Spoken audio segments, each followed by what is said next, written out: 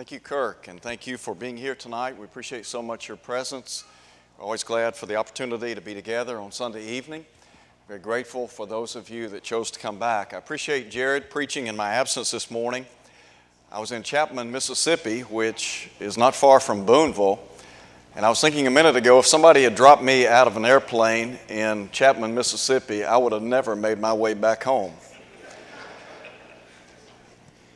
I had the opportunity to follow Raymond and Oleta, and I said there's not a straight road on the island of Jamaica. And I'm not sure there's a straight road to Chapman, Mississippi, but I did make it, and I made it back, and grateful to be back, and appreciate Jared preaching this morning, and very grateful for all that he does. We are looking at Acts chapter 17 in our study tonight. And the songs that we have been singing together remind us of the importance of being evangelistic. And so tonight we're going to be talking about that. I do want to make mention, I think school begins, in another week? So we got a lot of folks that will be going back to school here in the next week or so. And so we certainly want to keep all of our young people in our prayers. Some will be going back to college very soon, some for the first time. And so it's our prayer that this will be a great year. And I know that any time a new year starts, it's always somewhat exciting, but there can be some anxiety. And so we pray that it'll be a great year, a lot of learning, and hopefully and prayerfully at the end of the year, you can look back and say it's been a great experience. So tonight we look at Acts chapter 17. I want us to think for a minute or two about the Apostle Paul and how he viewed the lost. Paul was concerned about lost people, and I think that as Christians, we too need to be concerned about the lost. In Matthew chapter 28, Jesus said, "Go therefore and make disciples of all the nations." That is not an option, but rather it is a command. The Lord wants us to be interested in people who are outside the realm of spiritual safety.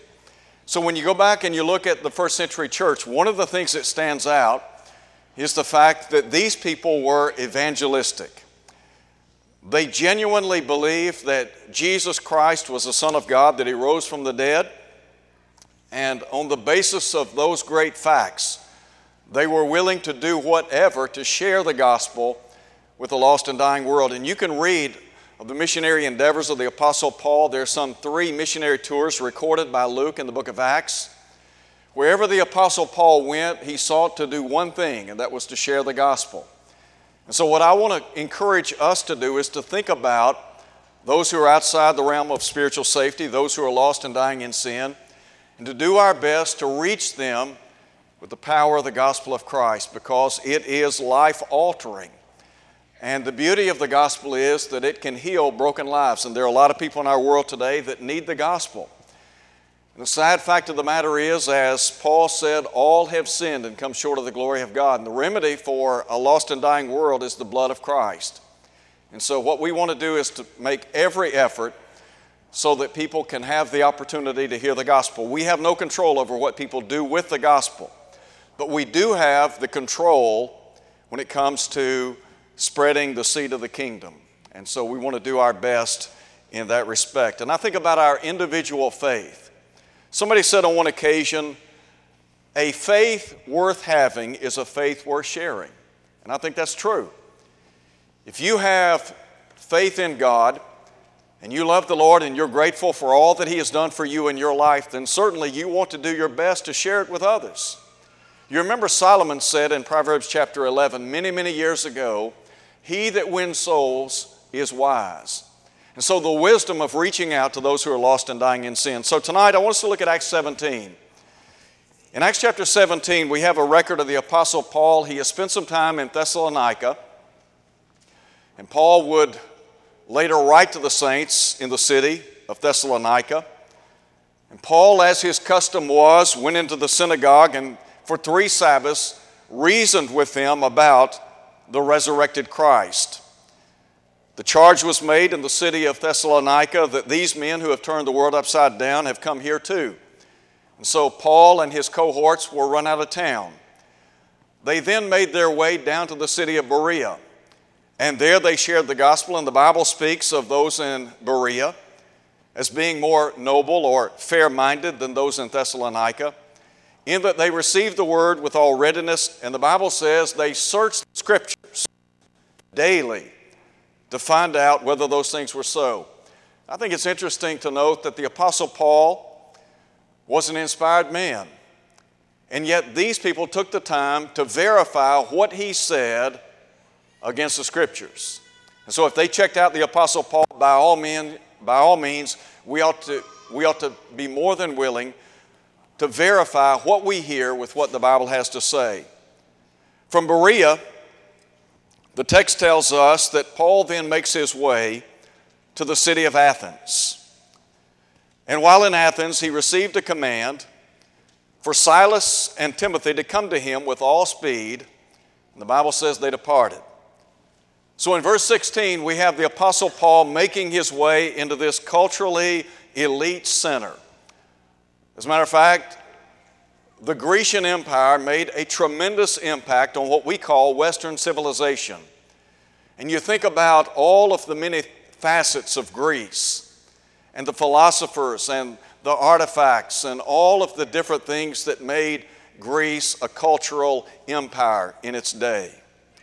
And so the Bible tells us that when the Apostle Paul arrived in the city of Athens, that his spirit was provoked or stirred, and the word really means to exasperate, to burn with anger.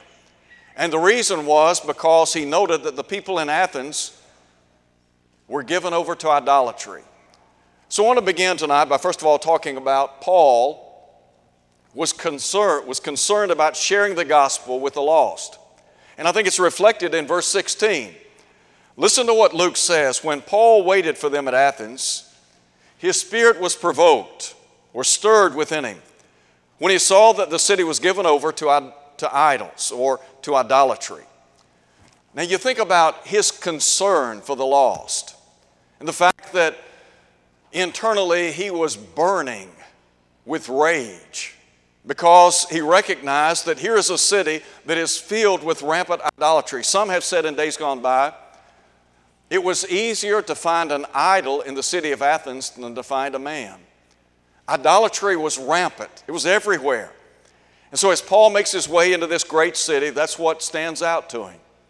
And so in light of his concern, and I think about the concern that we ought to have in sharing the gospel of Christ, two things. First, I want to accentuate the desirability of the soul. The desirability of the soul. In other words, the soul is of great intrinsic worth, isn't it?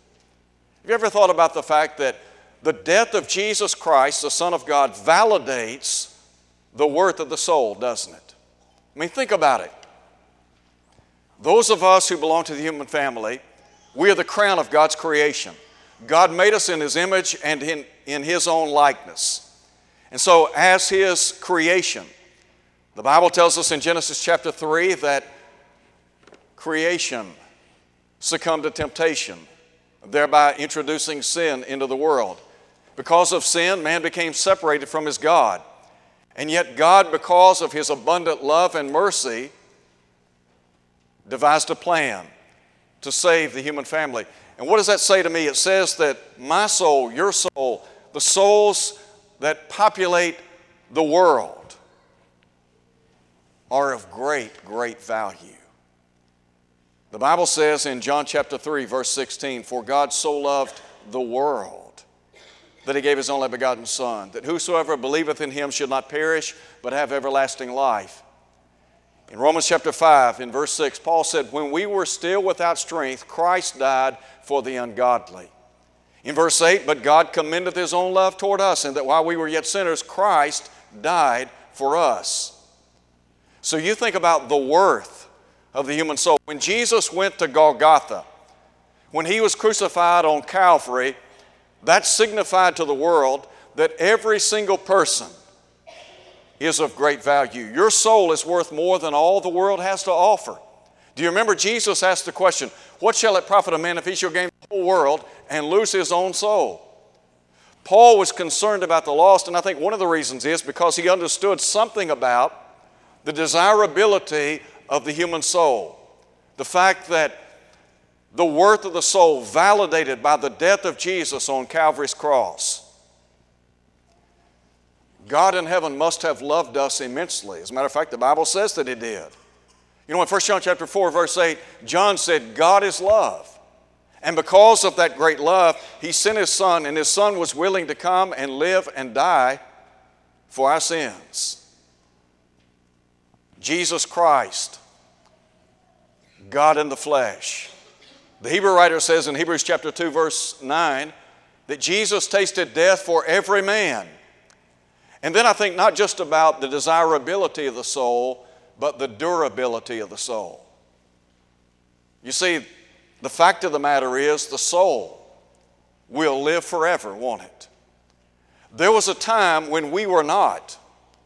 But now because we exist, there will never be a time when we are not. We will exist forever, won't we?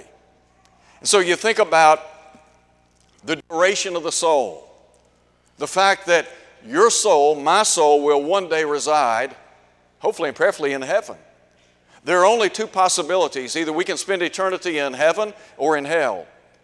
And so the Bible speaks of the duration of the soul, and the Bible also speaks of the destiny of the soul. In Matthew chapter 25, we read of Jesus Christ, the Son of God, talking about His second coming. He talked about when He would come with all His holy angels, and He said He would be seated upon the throne of His glory. All nations would be brought before Him. And He said He would begin to separate them as a shepherd divides the sheep from the goats. To those on the right hand He would say, come, enter into the joys prepared for you from the foundation of the world. To those on the left hand He will say, depart from me, ye cursed, into everlasting fire prepared for the devil and his angels. And so you think about the fact that one day your soul, my soul, will reside somewhere. So that ought to say something to us about how we ought to be concerned about not just our soul, but the souls of those that we come into contact with on a daily basis. Think about all the people that live in this community, that live in the city of Olive Branch. And then add to that the number of people that live in the state of Mississippi. Add to that the number of people that live in America. And you're talking about millions upon millions of people. Paul, wherever he went, sought to make a difference. And the reason was because he was concerned about the lost. He was concerned about sharing the gospel with the lost. And so, as Luke says, when he got to Athens and he looked around and saw the idolatry that was so prevalent, then he was provoked to anger. Anger at what? No doubt anger at the idolatry that had been introduced to these people. And you think about the devil. The devil is doing everything that he can to take people captive into a life of sin. So when we talk about idolatry, immorality, or whatever it may be, the bottom line is the devil is the one behind it. And so what the Bible does is unmask the devil so that we might gain insight into his work, into his tactics, so to speak. There's a second thing I want you to see in our study. First, Paul was concerned about sharing the gospel with the lost. Secondly, Paul was committed to sharing the gospel with the lost. Now, his commitment was deep. I mean, you think about here is a guy that was willing to suffer come what may for the cause of Christ. I can't begin to imagine some of the difficulties and trials and tribulations that the Apostle Paul experienced in his missionary endeavors. I can read in 2 Corinthians chapter 11 where the Apostle Paul talks about the numerous difficulties that were imposed upon him as he sought to share the gospel of Christ. So, what about his commitment level? Listen, if you would, to what Luke has to say concerning his work in the city of Athens. Look at verse 17. The Bible says he reasoned in the synagogue with the Jews and with the Gentile worshipers, and in the marketplace daily with those who happened to be there. Paul, as his custom was, upon entering a city, would immediately look for a synagogue because a ready-made audience would be there for the taking. He could go to the synagogue, he could begin sharing with them something about the Christ, the Son of God, and point out to these people that had been the custodians of the law that Jesus Christ, the Son of God, was the Messiah, the Anointed One, that He had come to the world, and that He was now the Savior of the world. So Paul spent time in the synagogue, and then note, if you would, what is said. He also spent time in the marketplace, daily with those who happened to be there. Then certain Epicurean and Stoic philosophers encountered him. Some said, "What does this babbler want to say?" Others said, "He seems to be a proclaimer of foreign gods," because he preached to them Jesus and the resurrection. Let me just pause here and talk first about his methodology. Paul was what I would call a pragmatist. In other words, what works? Paul was looking for opportunities. And so if the synagogue was available, then he went to the synagogue. If it happened to be that people were assembling in the marketplace, then that's where you would find the Apostle Paul. Paul went to places where people were. Now think again about the Great Commission. What was it Jesus said? Go therefore, make disciples of all the nations. Mark said, go therefore, preach the gospel to every creature. Go into all the world, preach the gospel to every creature. The gospel is spelled G-O-S-P-E-L. There is go in the gospel, isn't it? So what Jesus is saying is we must go to the world. We can't expect the world to come to us. And I would add this. Should we be surprised when people are living in idolatry and immorality and living in sin and unrighteousness? Should that surprise us? What do sinners do? You ever thought about what do sinners do? They sin, don't they? Should we be surprised when sinners engage in worldly things? Of course not. Why? Because that's what they do. And so what we have to do is to recognize that the gospel is intended to better their lives. Look, if we better the lives of people, we better a city, don't we? If we better cities, then we can better a state. If we better states, we can better a nation, can't we? So Paul went to places where the people were by way of his methodology. I think about the places where he taught. And then I think about the people that he taught. Now listen again. He went to the Jews. He went to Gentile people. I would think about proselytes to the Jewish religion. He's in the marketplace and he's dealing with some of the philosophers of that day and time. You have first the Epicureans. The Epicureans were followers of Epicurus. And their philosophy was you maximize pleasure and you minimize pain.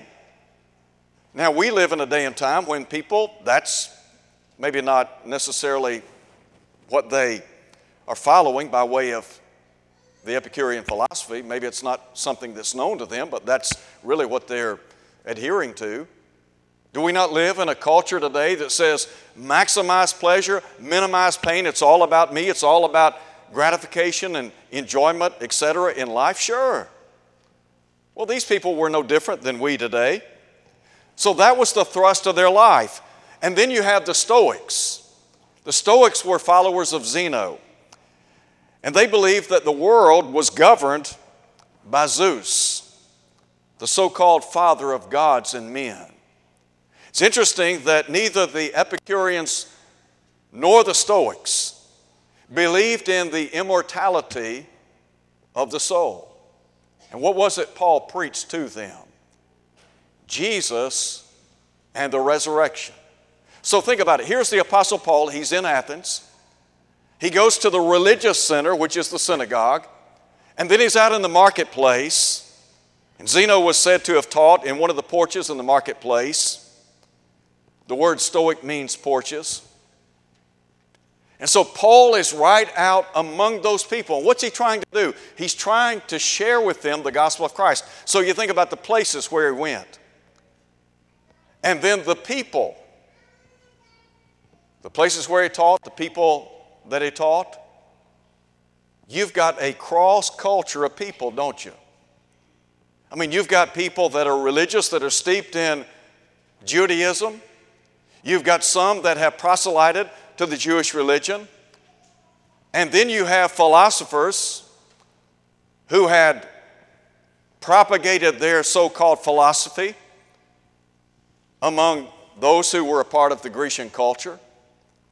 And so you have this, I guess we would say, melting pot of people. So, what do you talk about? Listen again to what Luke says. Look at verse 18. They said he seems to be a proclaimer of foreign gods because he preached to them Jesus and the resurrection. The focal point of his preaching and teaching was whom? Jesus Christ, the Son of God. Now you think about the Grecian mindset and the fact that they revered these so-called gods. And here is the Apostle Paul, and he's talking about Jesus, the God-man, right? The God who became flesh. And so he is bringing something new to their ears because the Bible says in verse 21, the Athenians and the foreigners who were there spent their time in nothing else but either to tell or to hear some new thing. So what they're hearing about Jesus, no doubt, must have been riveting. They wanted to hear more. If somebody, and let me just pause here and say this. In this day and time, in America, we can't assume that people know what we know about Jesus. There are a lot of people in this country that know very, very little about Jesus Christ, the Son of God. I'm sorry to say that, but it's true. So when you ask the question, what do you think about Jesus? You need to understand they may not know anything about him. The Bible introduces us to Jesus. So where would you start? You remember in Acts chapter 8, the eunuch? This man was a religious man. He was reading Isaiah 53. He had been a proselyte to the Jewish religion. He's reading Isaiah 53. And the Bible says that when Philip encountered him, he asked the question, do you understand what you're reading? And his response was, how can I except some man guide me? Philip gets up into the chariot, and beginning at that same scripture, he preached unto him Jesus. We've got to take people where they are and then teach them. If somebody knows nothing about Jesus, we've got to go back and talk about his pre-existent nature. The fact that he is a part of the Godhead, that he has always existed. And then to talk about God's redemptive plan involved Jesus becoming human flesh. As John said in John chapter 1, the Word became flesh and dwelt among us. And he said, we beheld his glory. Glory as the only begotten of the Father, full of grace and truth.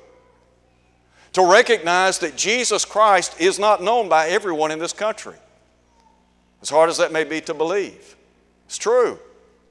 So you think about the focal point of his message. If somebody were to ask you about Jesus today, what would you tell them? Where would you start? Wouldn't you start with his identity, something about him? Would you go back and talk about his pre-existent state, then his virgin birth, his boyhood, and then begin with his ministry and talk about how Jesus spent some 3 years on planet Earth pointing people to the kingdom of God that he would establish, and that Jesus Christ came to the world to save sinners, that was his mission, to seek and to save the lost? But note not only his focus in preaching, but note, if you would, the facts of his preaching. Luke said that the Apostle Paul preached to them Jesus and the resurrection. What was it we noted a moment ago about the Epicureans and Stoics? They did not believe in the immortality of the soul. You remember the Sadducees didn't believe in the resurrection. And yet the book of Acts, over and over again, we have individuals preaching and teaching about whom? About the resurrected Christ. In Acts chapter 1, the Bible tells us that Jesus showed himself alive by many unmistakable proofs, being seen by them for 40 days. Acts chapter 2, the Apostle Peter preached the resurrected Christ. Acts chapter 3, verse 15, The Apostle Peter pointed out that God had raised Jesus from the dead. Acts chapter 4, again, emphasis on the resurrection of Jesus from the dead. That is a cardinal doctrine of the New Testament. Christianity stands or falls on the resurrection. Without it, we're lost. We have no hope. As Paul said in 1 Corinthians 15, if Christ has not been raised from the dead, our preaching is vain, our faith is vain. He said we're still in sin. We are of all men most pitiable. The resurrection is fundamental to Christianity. So to these people that did not know anything about Jesus, knew nothing about the resurrection, what's he doing? He's preaching to them about the resurrection of Christ. Why? Because in 1 Corinthians chapter 15, verses 1 through 4, Paul points out that Christ died for our sins according to the Scriptures. He was buried, raised again the third day according to the Scriptures. Fundamental. So, you have Paul's commitment to sharing the gospel with the lost. But then there's a third thing I want to share with you. And that is Paul was confident in sharing the gospel with the lost. He was confident. Now, look with me, if you would, at verse 22. In verse 22, we find the Apostle Paul in the midst of the Areopagus. And the Areopagus was an elevated place, and you could ascend to the Areopagus by way of rock stairs. And it was a place for the Grecian Supreme Court. That's where they held their meetings. And those meetings would have to do with civil affairs as well as religious affairs. So here's the Apostle Paul. He now has a ready-made audience. And you think about his confidence. We've talked about his concern. We've talked about his commitment. But what about his confidence? I believe the Apostle Paul believed in the power of God's Word. Paul understood that we have no control over what people do with the gospel, do we? Paul would say to the Corinthians many, many years ago, he said, I planted, Apollos watered, but who gave the increase? God did. We have no control over what people do with the gospel. So the Bible says that Paul stood in the midst of the Areopagus, and here's what he said, Men of Athens, I perceive that in all things you're very religious. For as I was passing through and considering the objects of your worship, I even found an altar with this inscription, to the unknown God. Concerned that they might have overlooked some unknown God, they had an altar erected that was inscribed with the words, to the unknown God. And so what did Paul do? He took that and used it as a springboard to reveal to these people the one true living God, didn't he? And there's some things about God that the Apostle Paul shared with these people in Athens. So listen to what he says. God who made the world and everything in it. What does that say to us? It says something about His omnipotence, doesn't it? The fact that He is all-powerful, that God